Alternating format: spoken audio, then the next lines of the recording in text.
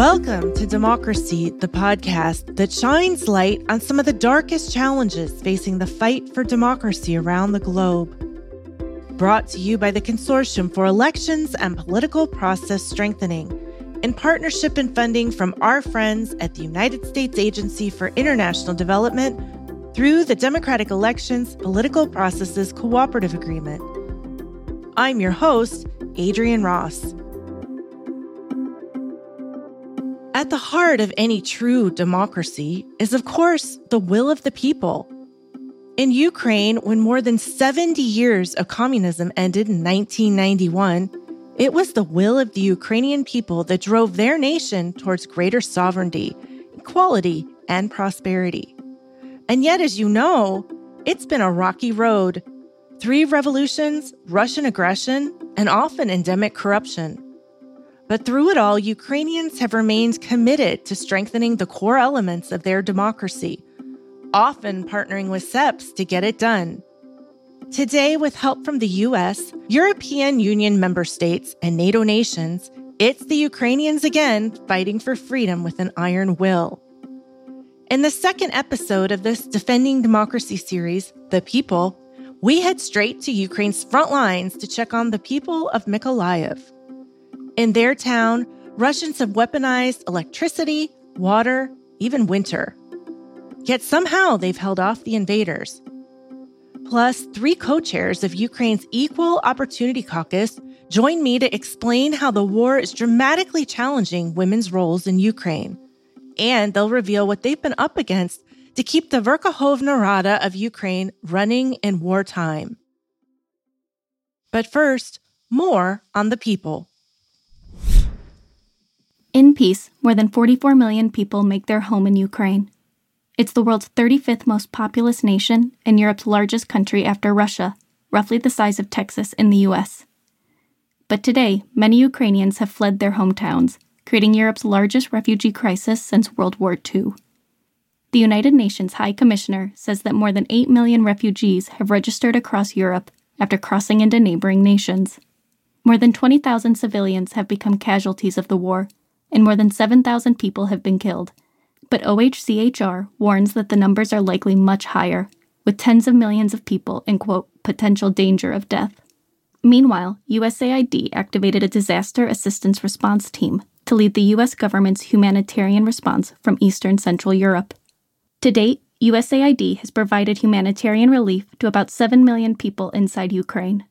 For the most up-to-date numbers from the UN and USAID's response to the war, make sure to check out this episode's show notes.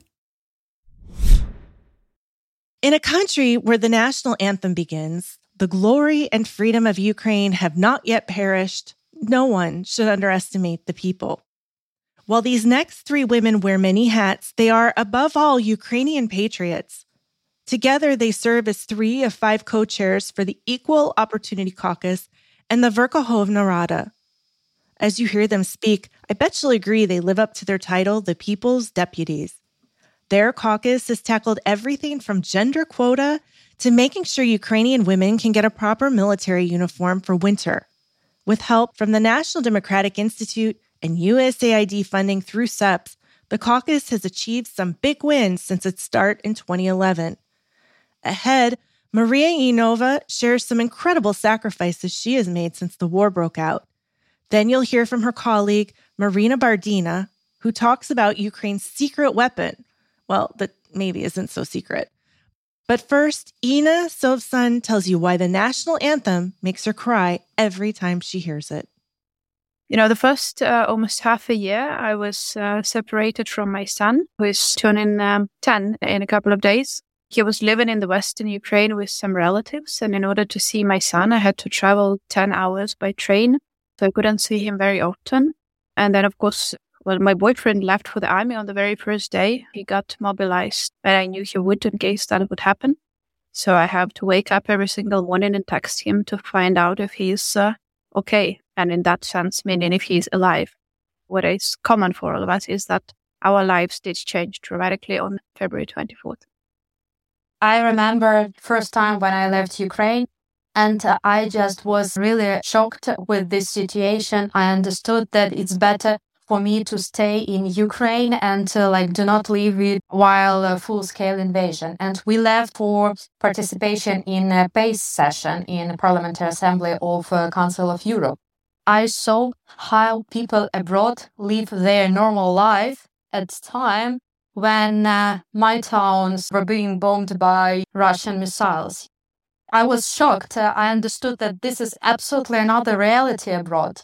I just remember how much we were united, and just since that period, I tried to stay in Ukraine and not to leave. But of course, I understand that it's important for us to travel now to talk about Ukraine. But psychologically, it's too different to be somewhere abroad at time of war here. Ukraine's parliament has continued to operate in this crisis situation, in this war with Russia on the ground in your country. What has that been like, and why has that been so important to you? The primary thing, there is legislation that needs to be passed because martial law and all of that, and we need to react to the situation and so on and so forth. And that, of course, is the case. But I think at least the first 2 or 3 months of the war, the most important thing we did was actually stayed in Ukraine, gathered together, showed that we are all still here, that we are here with our people, and that we'll stay united. The moment we open every single session by singing an anthem without any music, just people sing, it still breaks my heart every single time. And I think that this shows solidarity and this shows strength, and this shows to everybody, be it in Ukraine but also abroad, that we are not giving up and we're staying here. Of course, we have never thought that we even can leave our country in such a horrible time. And of course, we have left, for example, also at the beginning of March, because we have an official visit to USA and Canada, and all of us, we are involved in a very active participation parliamentary diplomacy. Can you talk a little bit about the Equal Opportunities Caucus and how it's been, in fact, a force for unification in Ukraine?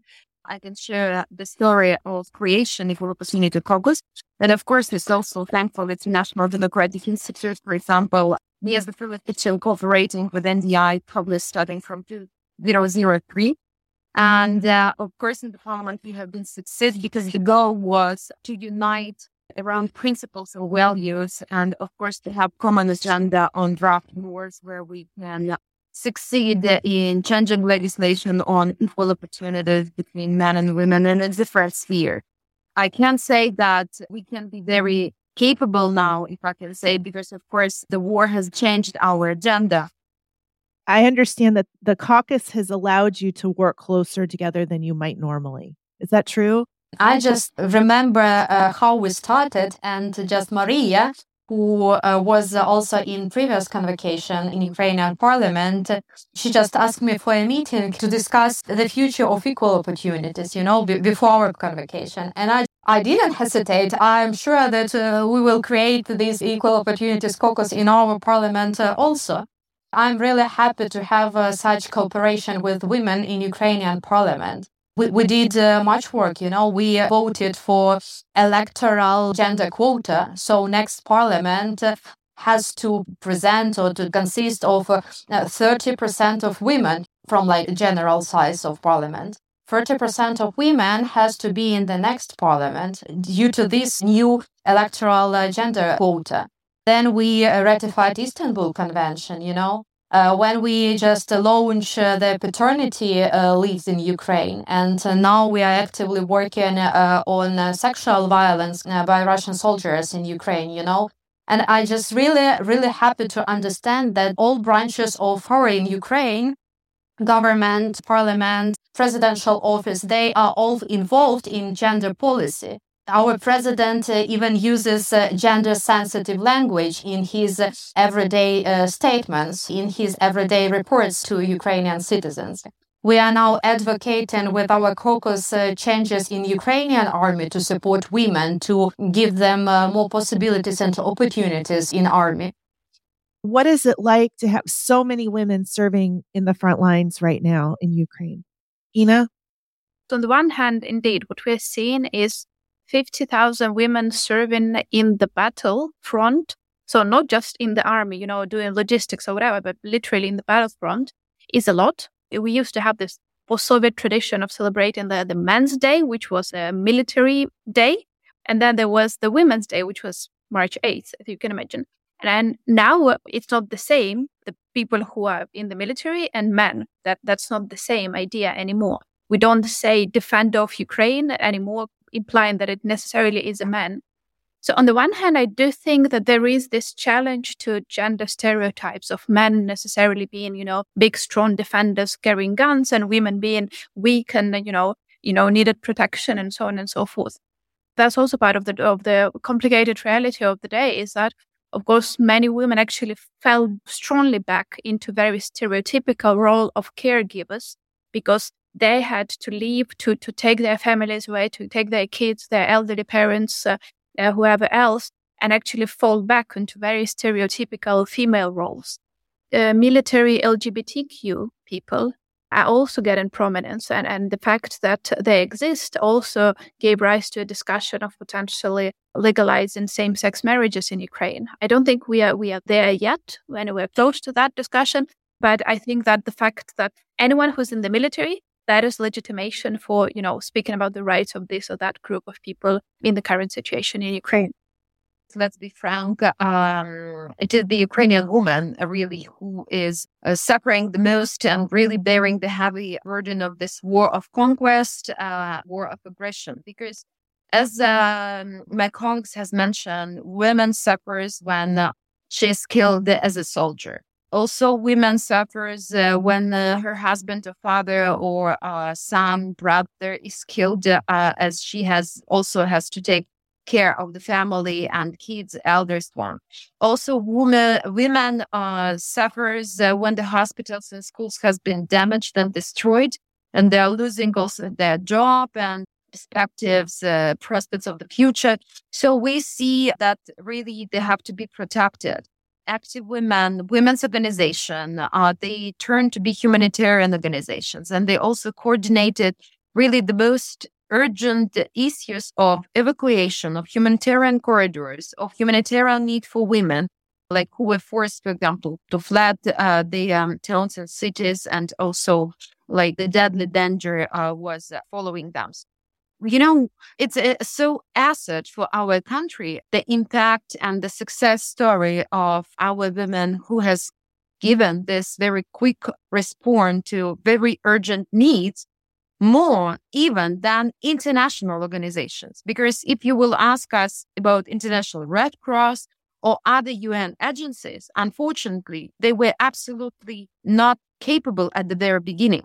We see how a lot of women and men can do together. And that is why I'd like to underline that our caucus is really an example of unity, which we need also in a global way, unity with Ukraine. And of course, our main weapon is unity inside our society. And it's also one of the assets which we can share with other world. I want to go back to the Istanbul Convention because I think this is really crucial. The landmark European Treaty to End Violence Against Women that you all ratified, I believe, this summer. Mariana, do you want to explain why being part of the Istanbul Convention in the environment that we're in with Russia on the ground is so important right now? I suppose that after our ability to ratify Istanbul Convention, everything is possible in Ukraine concerning human rights. War and military actions, they always lead to increased violence, right? We have seen the acts of extreme violence against women on the occupied territories. Actually, we now started a parliamentary commission on investigating the sexual crimes committed on the occupied territories, chaired by Marina over here. But the sad truth is also that the home violence is increasing because of the situation people are in. And because people coming back from the war, the veterans, they will also need lots of support systems in order to get reintegrated into after-war lives. And unfortunately, people coming back from war do suffer from different disorders, and then it's very difficult for them to reintegrate into their family lives. And the third thing I will point out is that it was symbolically important. it was important to show that this is the direction we are moving into. Because, the head of the Russian Orthodox Church, Patriarch Kirill, he did say that this war started because they, whoever they are, didn't want to see gay parades in Donetsk. This is the civilization we are fighting against. And that is why, adopting the Istanbul Convention was so important to show that this is where we are moving into. Regardless of some conservative elements in Ukrainian society, this is the decision that we have taken as members of parliament representing absolute majority of the population. This is our civilizational choice. But also what is very important, a lot of war crimes is a sexual violation in our countries, especially on occupied territories. And that is why this ratification is so important, to protect and to punish that people who has been provide this war crime as sexual violations. This is extremely important for us now to support survivors of sexual violence committed by Russian soldiers. We just have numerous cases when such violence was committed towards just not only women, but children, men as well. There is nothing more you can do than to help families take care of their kids. And for that, we need to build the bomb shelters in the kindergartens and schools. And that sounds like something very far away from gender policy, but trust me, if you have a small kid and you cannot send him or her to the kindergarten because there is no bomb shelter, then you cannot talk about any gender equality whatsoever. And I'm sure that if we have that for all our schools, many more women will come back to Ukraine. Many more families will have much less problems. The women there will be able to get back to work, and so on and so forth. And this is like our geographical problem, I should say, because we have a neighbor who doesn't want us to exist as a state, as nation, as a culture, as history, etc. Yeah. At the same time, we are like a modern, independent country. We just really fighting for democracy, for freedom, and for our basic right to exist. And I really appreciate how much the world is united, and I hope that we will able to celebrate our victory together. Marina, Maria, Ina, thank you so much for joining us today. Thank you for your bravery and your courage.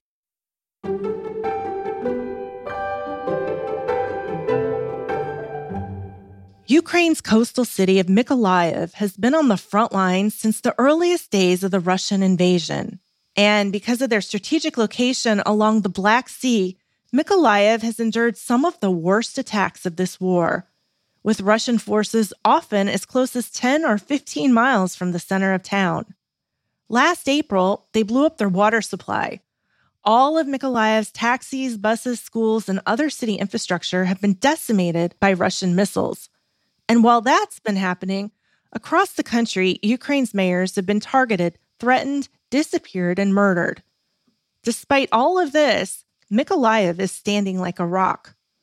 From somewhere deep in the city, the honorable and very brave mayor of Mykolaiv, Oleksandr Sinkovich, finds a quiet moment to share how the Russians just don't get it.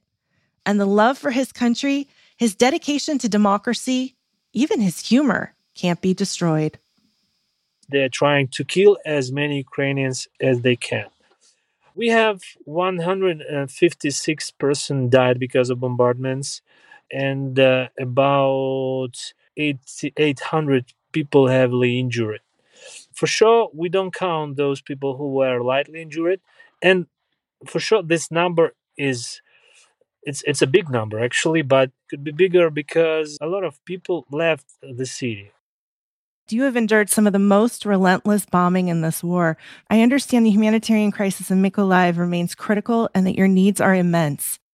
We have a lot of damages, broken schools, hospitals, and many places, which is not in military infrastructure, like it was announced by Putin that he is planning to demilitarize and denazify our country. Mykolaiv is a city where before the war we had 500,000 people. I could say that about 75-80% of them are using Russian as their primary language. So I don't know who he decided to denazify and to protect from Ukrainians. From the first day, we started to build fortifications. So a lot of people started to close the different ways to enter the city for Russian troops. They started to dig trenches. They started to bring food and equipment for army. We have a lot of volunteers who started to help army without ability to serve in army, and we have another people who took weapon in their arms and started to defend the city. What Russians trying to do in Ukraine is genocide.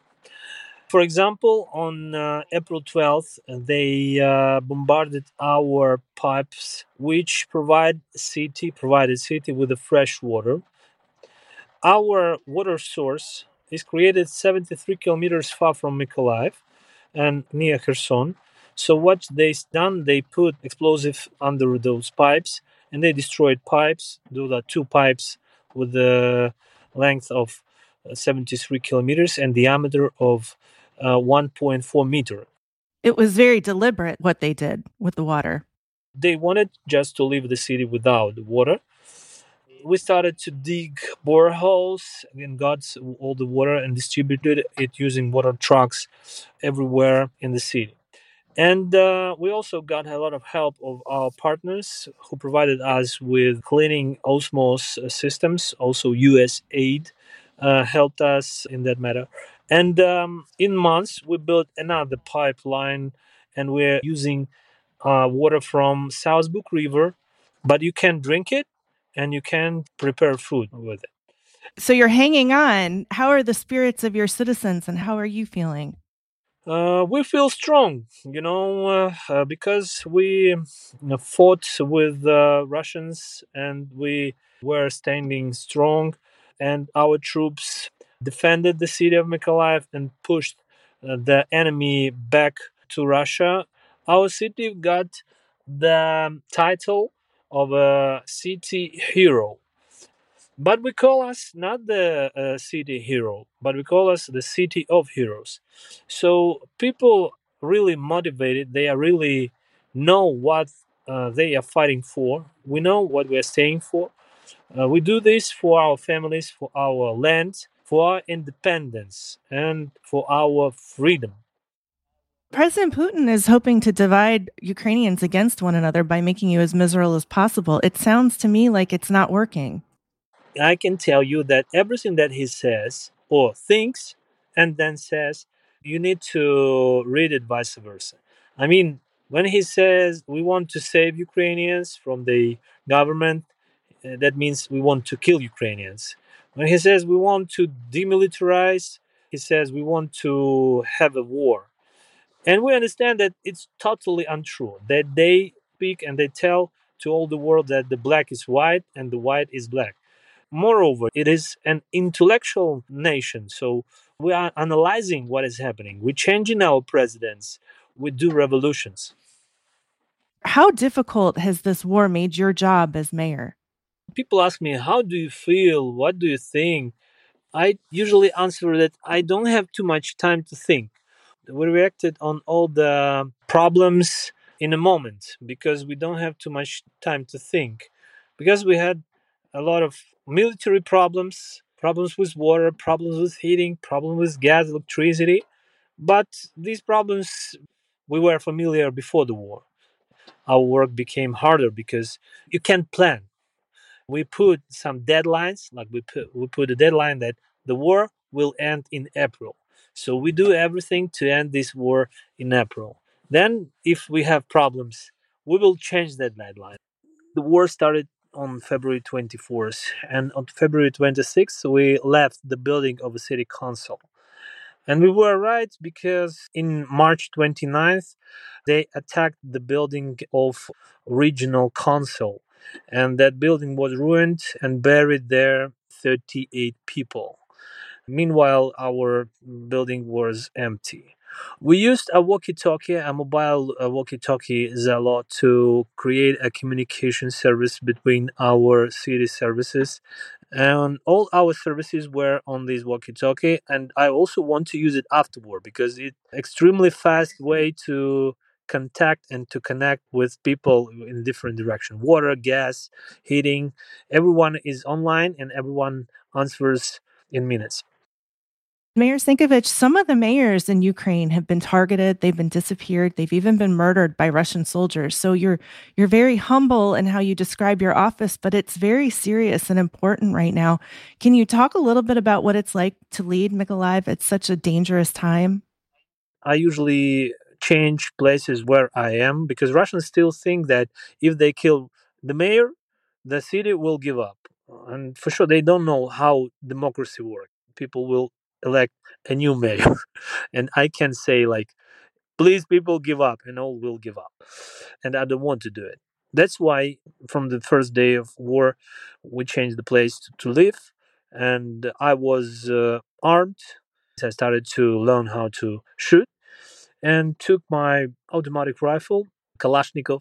Now I have a gun to protect myself. My family is out of Ukraine and for security reasons, and now I have all the space to work and to provide city with my services. What has the war done to the city's economy, especially your port, the grain industry, and your shipyards? Nothing works now. I mean, our port infrastructure is not working because of we are not able to go out to the sea because there is a peninsula occupied by Russians. They can enter that peninsula from Kherson area, and we can get there. And from that peninsula, they are able to attack the corridor from the city of Mykolaiv, the river where river connects the sea. And it's very dangerous for us to go there. Before our independence, we were well known in the world as a city where all the aircraft carriers of Soviet Union were built. China has two aircraft carriers. One of them is Liaoning-Ha, is also built in city of Mykolaiv. A Navy ship Moskva that we ruined in the beginning of the war, the Black Sea Russian fleet leader, was also built in the city of Mykolaiv. But then, after the ruin of Soviet Union, Russian oligarchs bought, privatized those shipbuilding plants and bankrupted them. Now, in 30 years after we got independence, we understand why they made so. They just want to kill the shipbuilding in Ukraine. A lot of people who were kind of, loved Russia or had some good feelings about it now hate it because all the city was bombarded. Almost everyone has relatives who was injured or killed in the city of Mykolaiv. They've really destroyed the city. Right, but we have a plan to renovate it by the plan Build Back Better. So I think it's a chance for Mykolaiv to become better, even is in such bad circumstances. Part of your vision when you came to this office before the war was to restore Mykolaiv as a rebirth city and really bring back the old days to Ukraine and revitalize the country. Is your wish still the same? It's even bigger because who will do it instead of us? No one. We need to do it. When someone asks me, do you think that Ukrainian troops are slow in counteroffensive on, let's say, in their actions? I usually say it's okay if we are slow, but we lose not many people because our partners can help us with ammunition, with vehicles, with tank, with everything, but no one will fight for us and for our country except Ukrainians. What is your greatest need right now? We still have problem with drinking water. I think main thing vehicles, public transportation, because a lot of our buses and trolley buses were destroyed or damaged, and a lot of municipal vehicles that work with the roads, with the garbage collection, were damaged or were taken by military people, with soldiers, because they need it also on the front line. What is your greatest source of hope right now? Uh, to be honest, my family inspires me. As I told you before, that we all Ukrainians are inspired by Ukrainians because we know what we are fighting for. We want our country to be peaceful and our families to come back in our cities and to be together with us. But Ukrainians want to work, want to earn money, and want to come back. People love to be Ukrainian. Sure, right. Yeah, because we were born Ukrainians, Are you concerned at all about winter? We prepared the city for the winter starting from March last year. We do everything to trying to think forward, to prepare all the necessary services like heating, boiler house. We repaired them. We covered them with different fortifications. We bought an additional mobile boiler house to switch it on in case of ruins of our boiler houses, like a temporary. And we also, in a very tight connection with a Denmark government who are helping us. And they also provide us with pipes, with different techniques, with building materials, which helped us to close at least all the windows. We close windows now, not with the glass because of bombardments, we close them with the plywood. It sounds like you're getting smarter and smarter as this war goes on, at least adapting better in your city. Right. Everything that don't kill us make us stronger, I understand Mykolaiev's theater recently opened to its 100th season. Have you been there? It was in the bomb shelter, It was not grand opening, but they worked all the war. They helped some of actors worked as volunteers. Several still serve in army. We have some underground places where rock groups play their music. So life exists even under bombardments because soldiers and people need to be inspired and remember what they are fighting for. If there was one thing you could tell everybody about Mykolaiv and the situation that you're all in, what would that be? Mykolaiv is a city of big future. So for sure, you are welcome to Mykolaiv after the war because it's definitely a city of heroes. Mayor Sankovich, we just thank you so much for your time from the front lines, from taking away from your city. We're grateful that you were able to talk to us today.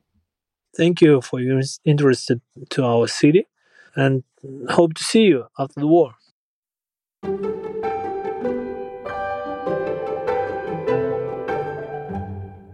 The mayor tells me for now, Mykolaiv is working around two types of blackouts. The first, an emergency outage, can come at any time. The second, scheduled blackout, gives the city 4 hours of light and 2 hours of darkness. Mayor Sankovich says the predictability keeps the outages from becoming too disruptive. And as soon as there's a change, the city makes an announcement and citizens plan for a new schedule. On the next episode, amid a dire energy situation, kamikaze drone attacks, and blackouts, the honorable mayor of Kyiv, Vitaly Klitschko, returns to the podcast. Kyiv is the capital of Ukraine. Kyiv was and still target of Russians. You'll hear the former world heavyweight boxing champ share an unfiltered look at the battle for his hometown. That's ahead as Defending Democracy Ukraine continues. Democracy, the podcast, is brought to you by the Consortium for Elections and Political Process Strengthening through the Democratic Elections Political Processes Cooperative Agreement and is made possible by the generous support of the American people through the United States Agency for International Development. Opinions expressed here are those of the host and the guests and do not necessarily reflect the views of USAID or the United States government. This podcast is produced by Evo Terra and Sam Walker of Simpler Media Productions. For more information on Democracy, the podcast, and to access the complete archives, please visit ceps.org/podcast.